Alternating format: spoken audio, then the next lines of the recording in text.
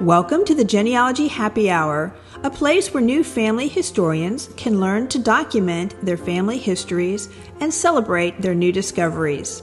I'm Amy. And I'm Penny, and we're here to help you discover your family tree from the beginning. Welcome to episode 73. Today we're going to be, what are we talking about, Penny? Mind mapping. Oh, mind mapping. I need my mind mapped because Clearly. I can't remember what we're talking about. All right, this will be very helpful for me. All right, well, good. Before we get started, I have a wine. Great. All right. It's from Snake and Herring, called Perfect Day. Ooh. It's a Sauvignon Blanc blend from Western Australia. And it's a medium body, crisp, tropical, with guava and passion fruit. And passion fruit is my go-to when I drink Sauvignon Blancs. I love the passion fruit. Yeah, I love the passion fruit. So this is a really good one. Perfect Day. Perfect Day by Snake and Herring. Nice. I know. Sounds like a weekend wine. It sure can't be a work day.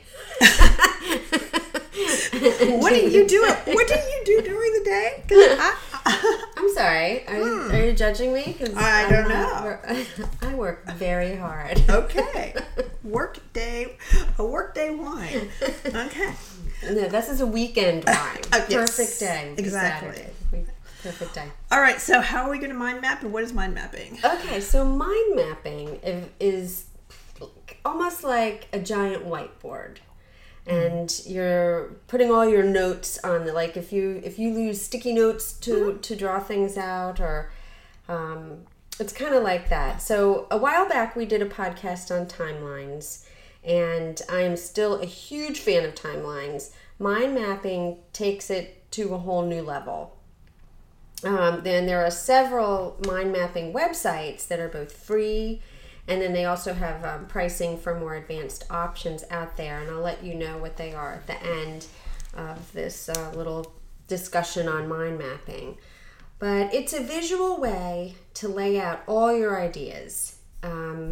Your tree, if you have some questions about the parents, or if you want to lay out a trail of information, it can be done with mind mapping.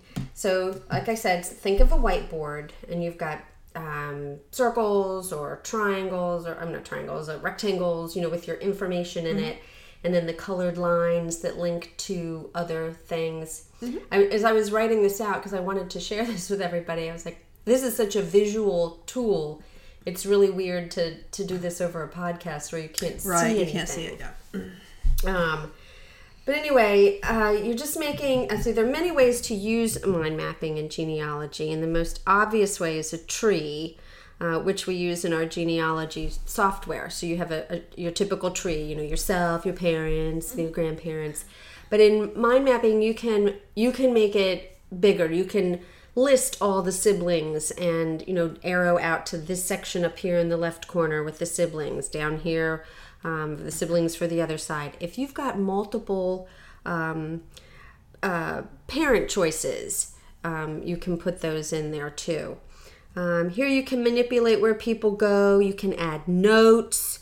What I was saying about the parents. What if you have two possible fathers? In your regular tree software, you can't show this, but doing this mind mapping, you could say, all right, this lady, here's three possible dads, and you can put that in there.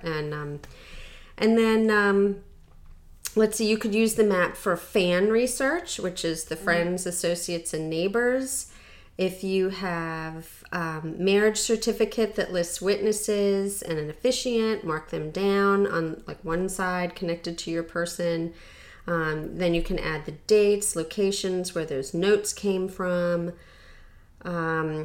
Other people that are listed, people that are living close by in the census, godparents, people in the will that owed money.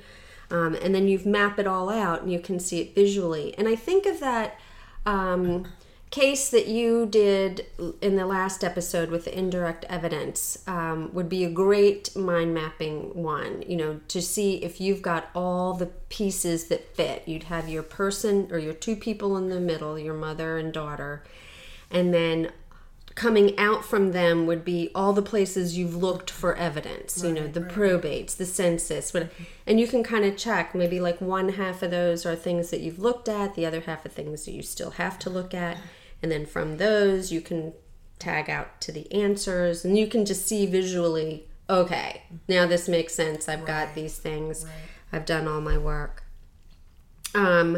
So my favorite way is to put the ancestor in the middle and then link them to the different documents around them so you can see exactly what you have, kind of what I just described. Well, that was interesting. So you could take, like I had the wills, so you could take the grandfather and then the son-in-law because they're not naturally on a tree together. I mean, there's not a lineal.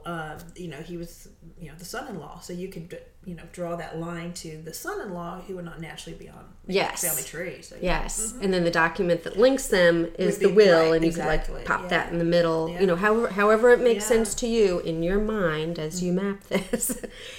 Linking those things that you can't do on a tree, or just in notes you can't visually see it.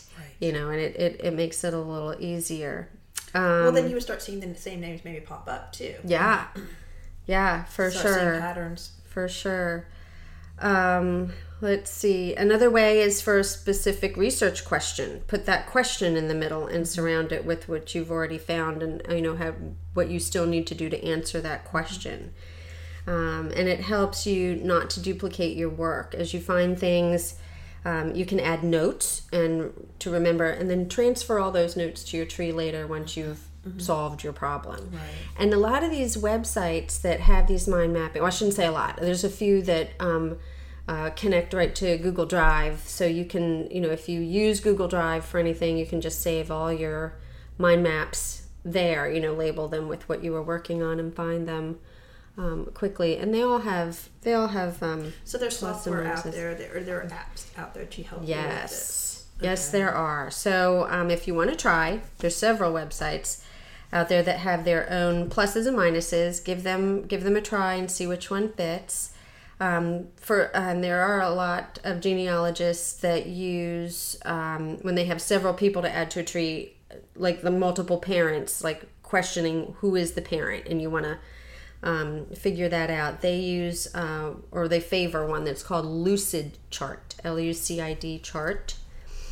Another one high on the list is Coggle, Coggle, and I always find that's easy to remember. I think of the cogs, like the cogs in your brain, or those cog wheels are spinning around, so Coggle for mind mapping. That's an easy way to remember that one. And a few others are MindMup, M-U-P, M-I-N-D-M-U-P, MindMeister, and Bubble, but Bubble is BUBBL.com, I think is where that one is. Yeah, so I would encourage everybody to give that a whirl and see if that helps you in your research and laying out your plans.